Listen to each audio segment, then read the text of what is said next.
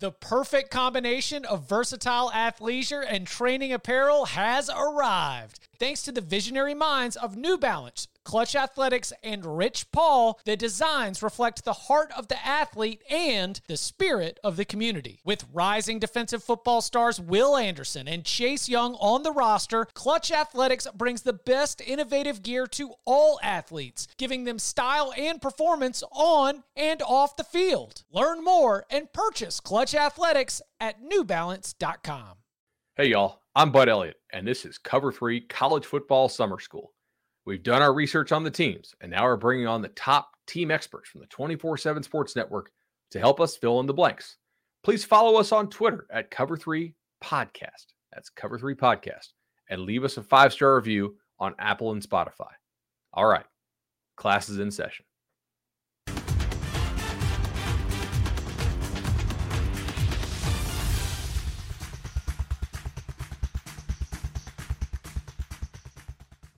All right, guys, welcome back again to the Cover 3 Podcast Summer School Edition, where I take my notebook out and we try to go through and fill in the blanks. And no better person to do that with for Texas A&M than Brian Peroni of Gig 'em 24/7. Brian, welcome to the show.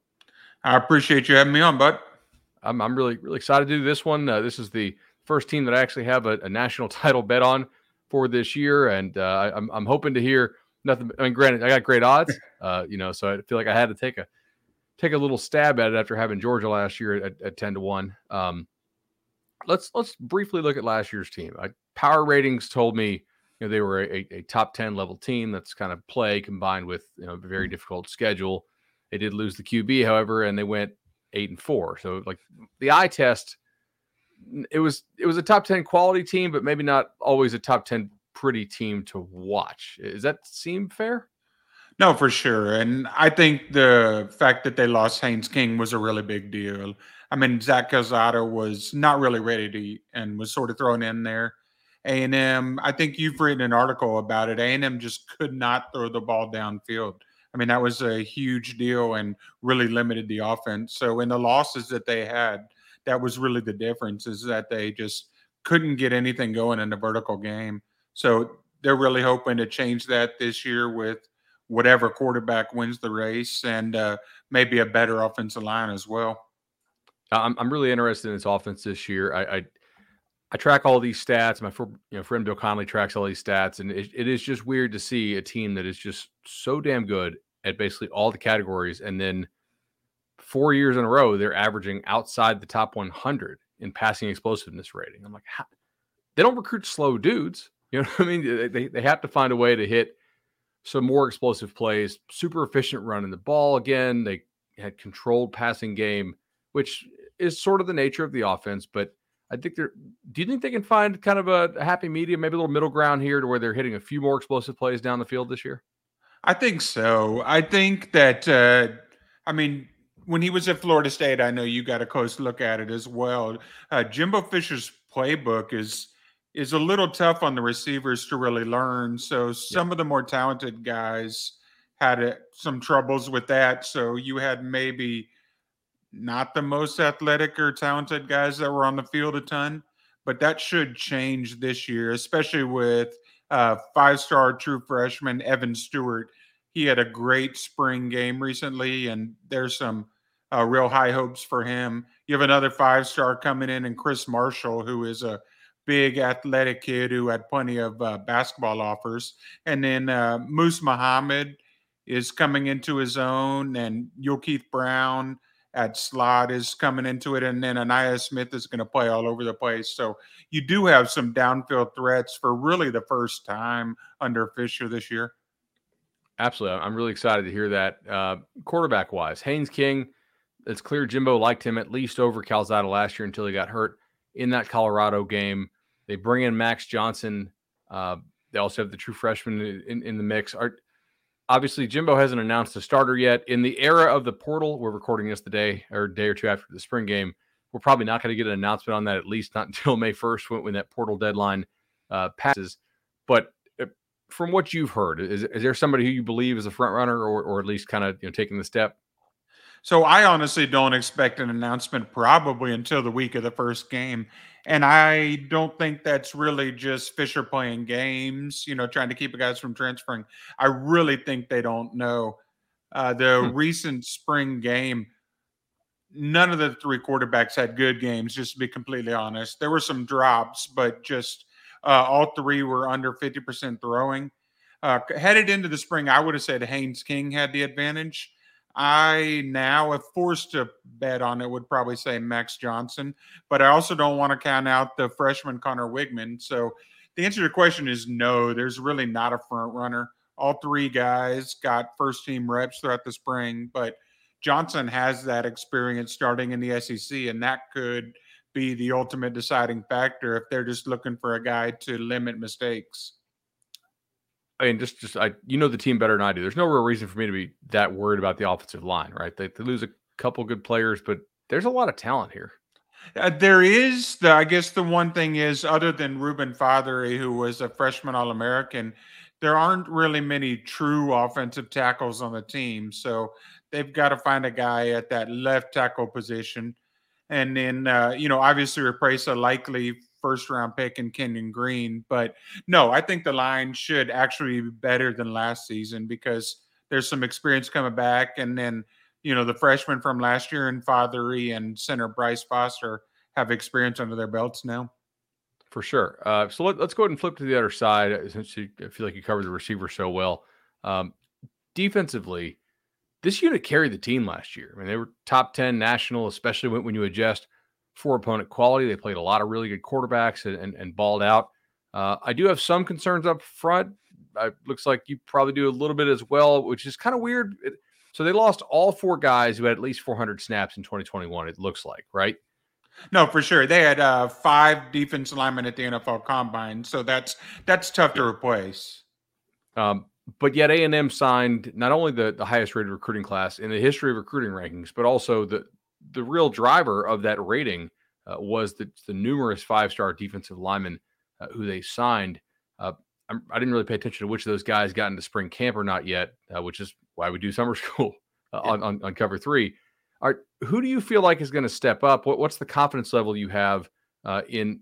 I mean, I assume there's going to be some kind of drop off here, I would guess, but is it going to be a big drop off, you think? Or to be honest, I don't know if there's going to be a drop off, and I don't think I'm saying that as a homer. McKinley Jackson had a great true freshman campaign 2 years ago, and they're really hoping he gets back to that freshman form. But when you lose a guy like DeMarvin Leal, who will be maybe a second-day draft pick, Shamar Turner, a 5-star from 2 years ago, he's sort of the same mold, but even quicker and more athletic. So, that's a big deal. And then you had Tumishe Adelie, who missed last season with some issues and is here as a redshirt freshman, had a great spring game. He had a pair of sacks there. Anthony Lucas, a true freshman, is on campus already and went through spring ball, had a great spring ball. And then you have a whole bunch of 5-stars that'll be there in the fall. And, that's a position they think there are a few guys that can step in and play right away, sort of Shamar Stewart from down in Miami, Walter Nolan, who was the number 2 player in the country. So there's going to be a ton of depth there, and I think a lot of talent. And Shamar Turner, the sophomore, I think he's a guy that a ton of people would be talking about by the end of the season. Now, A&M does have a coordinator change on this side of the ball. They went and they stole one from Ole Miss. Ole Miss, I thought, played probably above its talent level at times last year, and it's never easy running a defense opposite of Lane Kiffin. But they were very bend but don't break. But A&M, it seems like their personnel, given all the great experience and talent they have in the secondary, could afford to be a little more aggressive than certainly what Ole Miss ran. As Jimbo or the new DC talked about what they want to do at all there? So I think DJ Durkin is going to do a lot of the same things as Mike Elko did. It's still going to be a lot of 4-2-5 because A&M has the personnel for that. You are maybe going to see a little bit more of an edge rusher. Elko didn't really try and get after the quarterback as far as sacks that often, but A&M has some talented guys on campus that are good at that. So I think you'll see more of that. But really, it's going to be pretty similar, and all the guys there with more experience under their belt, they shouldn't really have a drop off at all. Linebacker should be just fine, I would assume. Yeah, for sure. Edgerrin Cooper is incredibly athletic, and I think he'll make a lot of plays. And then Andre White Jr. is the other projected starter. Both have a ton of experience under their belt. Depth is an issue there, but as long as they stay healthy, it'll be a good unit. All right, I know Jimbo loves hunting. If they go hunting in the portal, what's the one position that they're still looking to bring somebody in at? Well, so here's the deal. A&M signed 30 players already, and they brought Max Johnson in. So there's only one spot left. Oh, right.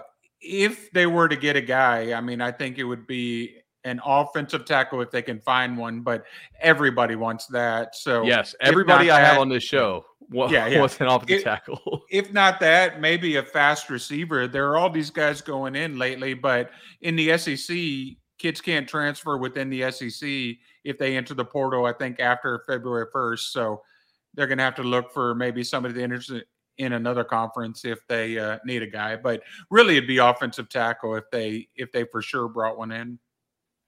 Brian, I look at this team and I just think, okay, the schedule's difficult, but at the same time, you're kind of betting on numbers, right? If you have King and Johnson and really highly rated freshman QB, kind of the law of large numbers says somebody should work out, and the logic kind of applies to defensive line as well. I don't know exactly which 5-star D lineman of the freshman group will step up, but the odds are pretty damn good that one of those guys should. So I don't know about you. I feel like I'm kind of bullish on this Aggies team this year. Now, I think there's a reason most outlets have them in the way too early top 5, some even higher than that. So, the non-conference schedule, they have Miami, but Miami's coming to College Station. And then the SEC West is always tough, but A&M has proven they can hang with and beat all those teams. So, it'll be interesting for sure. If they win the games they're supposed to win, they should be favored in every game but Alabama. So I think you're right to be bullish.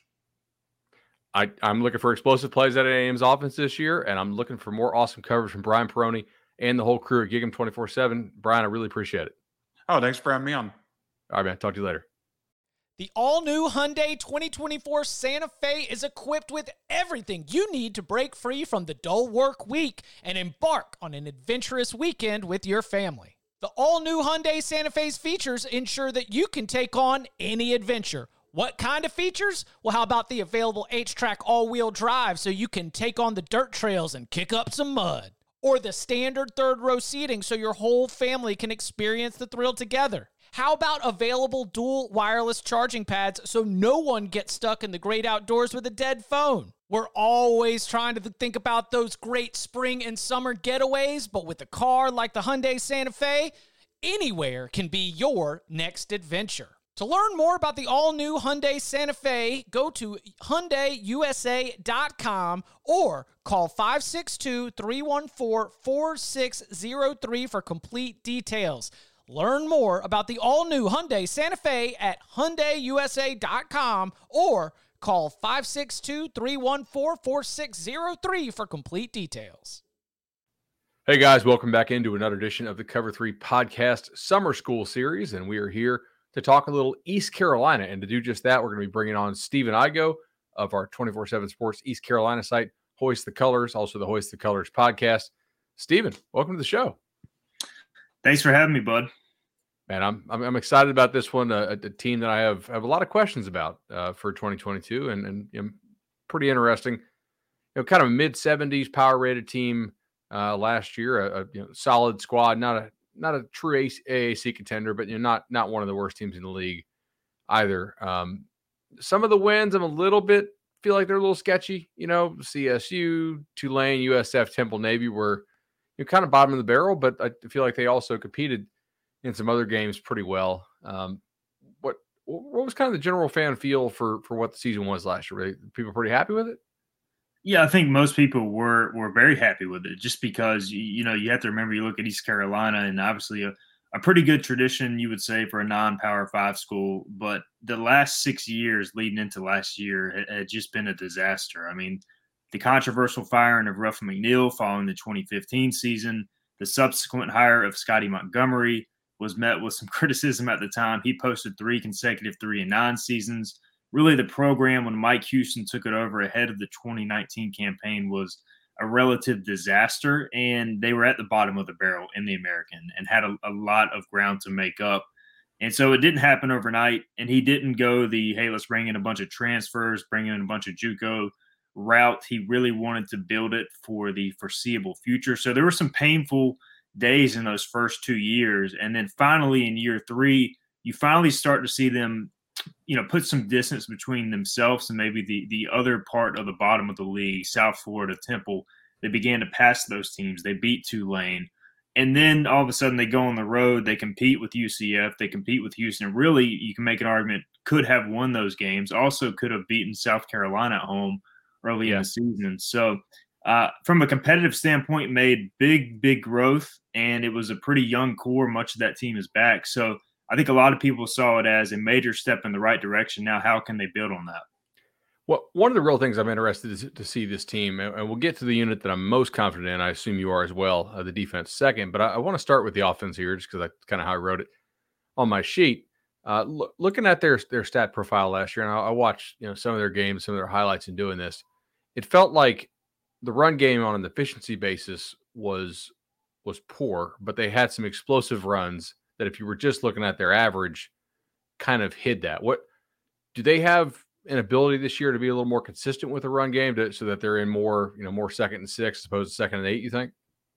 Yeah, that's a great question. I think that is the thing they want to get more consistent at, because they had Keaton Mitchell, who I think he's legitimately a 4.3 guy in the 40 and was timed as one of the fastest backs in the country last year. And really, probably one of the more explosive players in college football that a lot of people probably don't know about. So they need to get him more, just instead of hitting the big runs, to hit some more medium runs, because he can clearly hit the big ones. Then they also had Rajay Harris, a kid from South Carolina, who had a big freshman year in 2020, kind of took a step back. He's more of the bigger back, 5'10", 215, 220. They really need to get him going in addition to Keaton Mitchell. And the biggest problem last year was just the offensive line was way too inconsistent. And they've addressed that in a big way. They've gone out. They've added 3 transfers, 2 of which will arrive this summer. Parker Moore from West Virginia, a former starter there, is already in. He went through spring practice. They returned 3 other starters. And a lot of those guys moved positions last year, and now they're kind of settled into a spot. And you add on top of that with the transfers. They're hoping that leads to some more continuity and consistency in the run game. I think the running back talent is certainly there. It's just a matter of whether they can be consistent up front and open those holes consistently. For sure. On the flip side, while the run game was sort of inconsistent but explosive, I felt like the passing game was more short passes, a little more efficient and consistent, but they lacked the explosive play compared to what they were able to hit in the run game. Make me feel better about this receiver room if you feel better about it, or maybe you don't. But like Sneed and now I'm going to butcher how we say his name, Omatosho, they're gone at receiver. See, is Johnson still suspended? What's his receiver room look like? I'm skeptical, I guess, here. Yeah, that's the one big concern with the offense is the receiver room, because like you mentioned, Omatosho, and you did get that right. Okay. Omatosho is gone.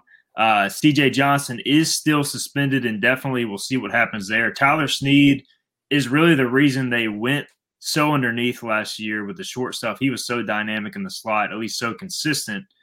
And so to lose him was a blow, and they really were not expecting him to go pro early. He ended up passing up his 2 years of eligibility to try and take a shot at the NFL. We'll see how that works out long term. But to me, that's the biggest question mark of the team, not only the offense, is how is this receiver position going to play out?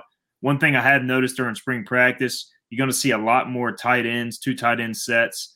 Ryan Jones had a big year, Oklahoma transfer, and I think he might end up being one of the focal points of the offense. Last year was only his first year playing offense. He had a pretty big season. Shane Calhoun's another young tight end they really like. But they're bringing in a transfer from Toledo, Isaiah Winstead. I saw him at the spring game. He's not here yet, but he was visiting. He's a legitimate 6'3", 215. He's a big boy, proven receiver. They think he can be a number 1 in this offense. Time will tell there. And I ultimately think they'll add another transfer as well. They also added Jalen Johnson, a transfer from Georgia, who was a former walk-on who ended up getting a scholarship there. He missed a good chunk of the spring with a hamstring. So that's really the one position where they're trying to shore up, and they don't want it to hold them back from maybe having the breakout season that they believe they can have. They believe in Ehlers? Yeah, I think so, Okay. for sure. I think they believe in Ehlers, and I think that, it's not the prettiest quarterback to watch in the world in terms of throwing motion and athleticism and all of that, but they love his, he's just a gamer. Mentally, he gets the game as well as anybody. He's such a leader, can get the offense in and out of the right plays based on what the defense is doing. This is his basically 4.5 year as a starting quarterback if he ends up starting the whole season due to the extra year of COVID eligibility. So he's got the experience. They believe in him. Second half of last year is kind of the Holton Ahlers they envision. And what they need to do is they just struggled to begin these last few seasons under Mike Houston. They need to find a way to start the season strong, or at least offensively to have a good start to the season, which has been a struggle under this regime. Excellent. All right, so switching over here to the defense real quick. Front seven should be pretty damn nice by AAC standards, right? Yeah, it should be. I mean, they have basically everybody back, and they added a grad transfer and Chandre Mims from Charleston Southern, who was an All-American at the FCS level. So, I mean, they should be really good. They lose 2 part-time starting linebackers, but really the guys stepping in for them play just as much. And they have one guy who's a former all-conference guy, and Xavier Smith, an inside linebacker, who will now return to inside linebacker full-time after playing a couple of different spots last year. So I feel really good about the front seven. I think that, Elijah Morris is a third-year defensive lineman who can play all over. Rick DeBrew is another third-year guy. Emmanuel Hickman. I mean, they're legitimately 2 to 3 deep up front, which, as you mentioned, by the American standard, usually it's tough for those conferences to really stockpile defensive line talent. And ECU, they don't have tremendous length up front, but they do have good size and good depth, which is a good problem to have. So let's move to the back 4, back 5. This is kind of the one area where I guess for the defense, if you have to have a concern, maybe it's not a concern. But I feel like they did allow quite a few explosive plays last year. Now, part of that I think was just maybe the style of defense that Mike Houston teams play. Are you worried about DB? What are your kind of thoughts there?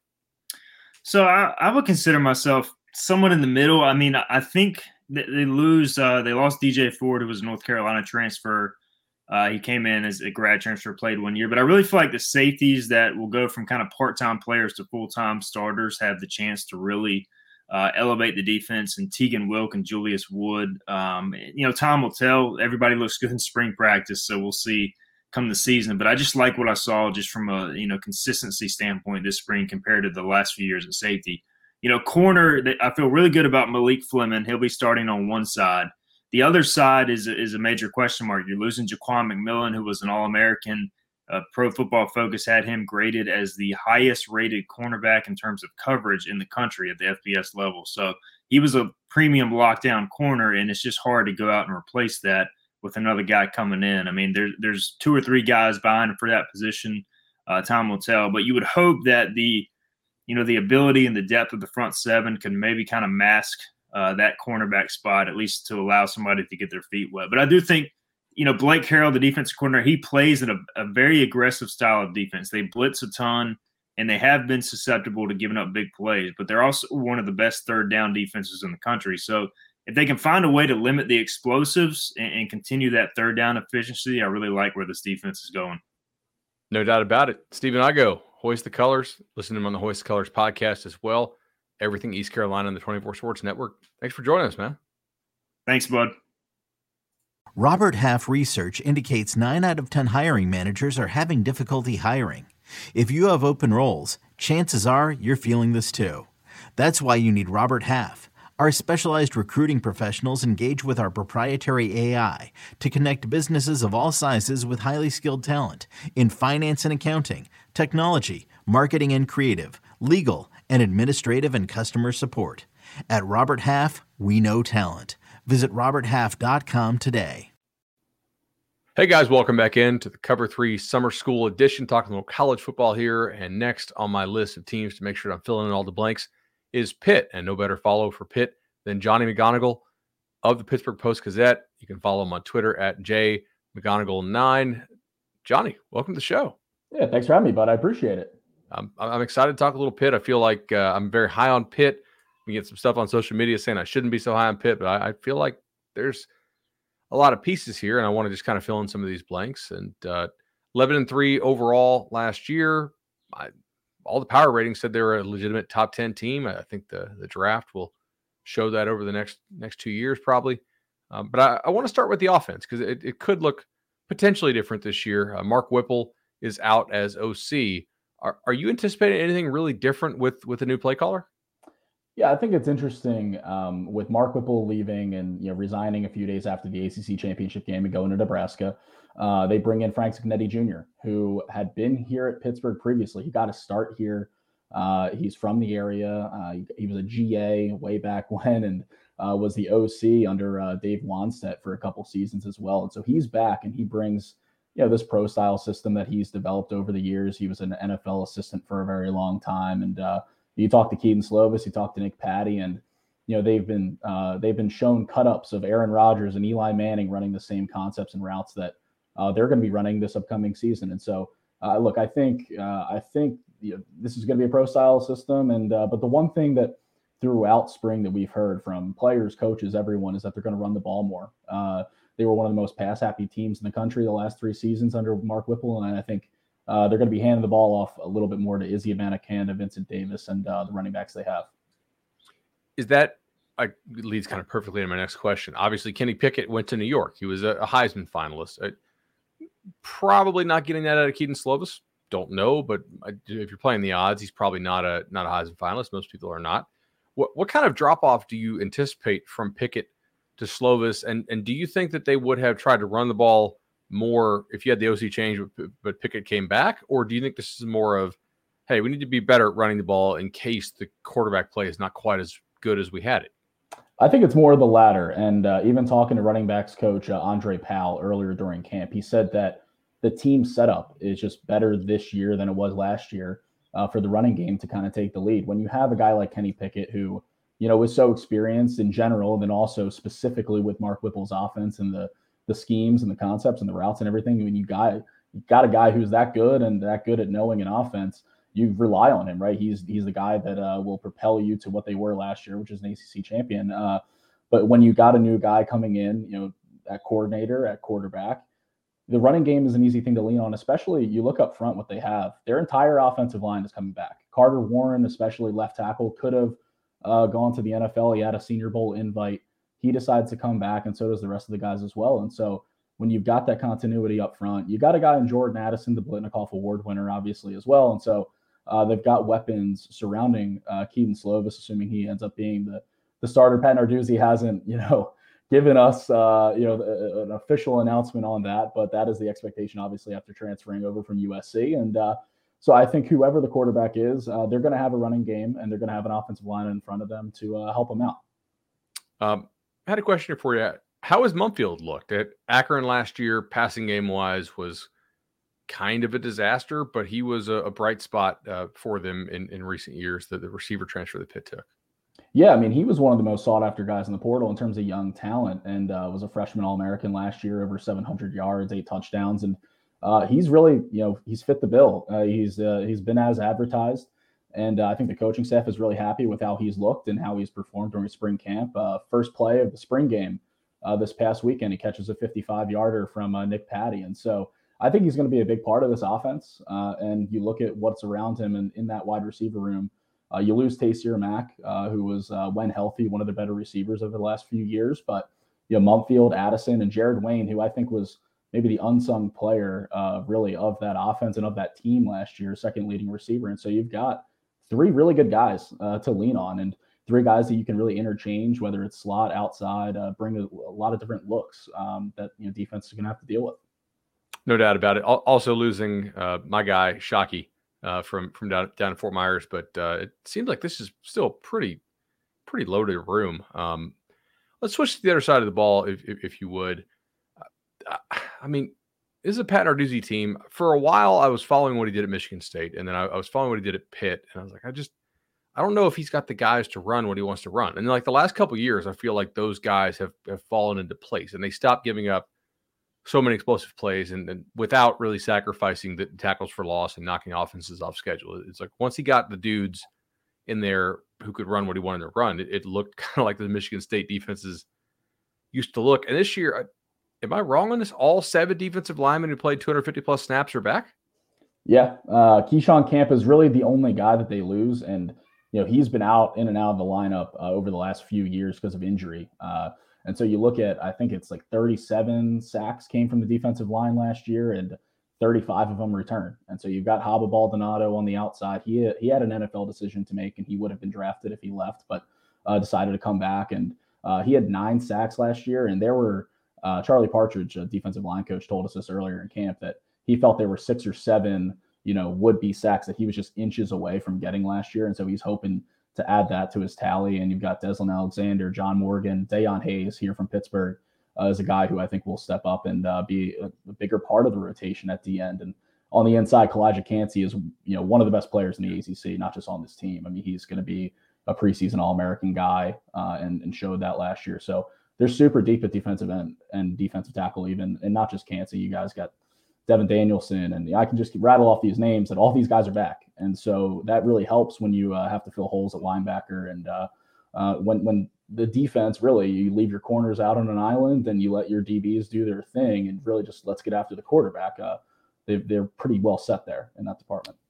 So going to that secondary that you mentioned, letting those guys, be on an island, 5 of 6 guys who played 350 plus snaps return this year. Are you expecting them to be able to hold serve what they did last year? Or do you think there's a real chance, are you expecting them to be better, or just can they hold serve? You're not really expecting drop off, I would assume, given that who returns. No, I'm not expecting much of a drop off there. I mean, you lose Damari Mathis, who in 2019 was, in terms of completion rate allowed, was one of the better corners in the country. And last year, he was one of the better corners in the country against the run. So you lose a guy who has a lot of experience, but at the same time at corner, you have Marquez Williams, who they have a lot of faith in and has stepped up from a leadership role in that room. AJ Woods has really grown from the start of last season. He had a rough Tennessee game up until having a great ACC championship game against Wake Forest, and so they expect a lot out of him. And then even depth pieces like Rashad Battle moving back from safety to corner. So I don't think you're going to miss a lot at corner. And then at safety, Brandon Hill and Eric Hallett are 2 guys who stepped in and replacing DeMar Hamlin and Paris Ford from the previous season. Those guys had to learn really how to play with each other last year. And I think they ultimately did a pretty good job, but not having to learn how to play with each other, now just going out and knowing and just having that mutual understanding back there and knowing how to set up a defense and run everything, I think is really going to be helpful when you've got that kind of continuity in the back end. So I don't think you're going to see like these major jumps in turnovers or anything, or really going to see this major drop off. I think they're just kind of hold serve, like you said, and continue to be solid back there. I mean, this just feels like a Pat Narduzzi team with a nasty defense, probably a more reliable run game, still have weapons on the outside. This may just all circle back to the first question we talked about, which was QB. What is the actual drop off there? I mean, if he's good, Pitt could be favored in all 12 games. For sure. And the way that I've always phrased it is, Kenny Pickett last year was an 11 out of 10. He was just on point pretty much every single drive, every single play, every single game. I don't think they need Kedon Slovis to be an 11 out of 10 with the guys around him and given the schedule. And look, you open with West Virginia, and that's a rivalry game. And then you have Tennessee coming in after that. So that's where I can see the running game. You want to get that going early and try and alleviate some of the pressure off of Slovis early against Power 5 opponents. But this team is set up to be a winner. It just is. You look at what they have in the ACC Coastal, and I look at what Pat Narduzzi is bringing now in his 8th season. That's stability. There's 4 other teams in the Coastal that are, establishing an identity, establishing a culture. They already have that going for themselves at Pitt. I mean, they unveiled the ACC championship trophy, got their rings this past weekend, and they're looking for another one. And so I think they have an opportunity to do that at the very least, to be, I think, favorites in the Coastal, and then get back to the ACC championship game. No doubt about it. Johnny McGonigal, Pittsburgh Post-Gazette. Please make sure you guys follow him at JMcGonigal9. One more time, at JMcGonigal9. Johnny, really appreciate you joining Cover 3 Summer School Edition. Absolutely. Thanks for having me, bud. Appreciate it. All right, buddy. Take care. All right, that's the bell. Cover 3 College Football Summer School is over for today. But don't worry. We'll be back soon with even more episodes filling you in on the top teams in college football. Please give us those 5-star reviews on Apple Podcasts and Spotify. Follow us on YouTube and on Twitter at Cover3 Podcast, and we'll see y'all soon. Okay, picture this. It's Friday afternoon when a thought hits you. I can waste another weekend doing the same old whatever, or I can conquer it. I can hop into my all-new Hyundai Santa Fe and hit the road. Any road. The steeper, the better. Because my all-new Santa Fe is available with H-Track all-wheel drive, so I can hit the trail without a worry in the world. Heck, with 3 rows and best-in-class rear cargo space, I can pack the whole family in with all our gear. We've got available dual wireless charging for our phones, so we'll never lose touch with civilization, and we won't lose touch with the primordial power of Mother Earth. So which is it? Waste the weekend or do something a little more epic? And conquer it in the all-new Hyundai Santa Fe. Visit HyundaiUSA.com or call 562-314-4603 for more details. Hyundai, there's joy in every journey.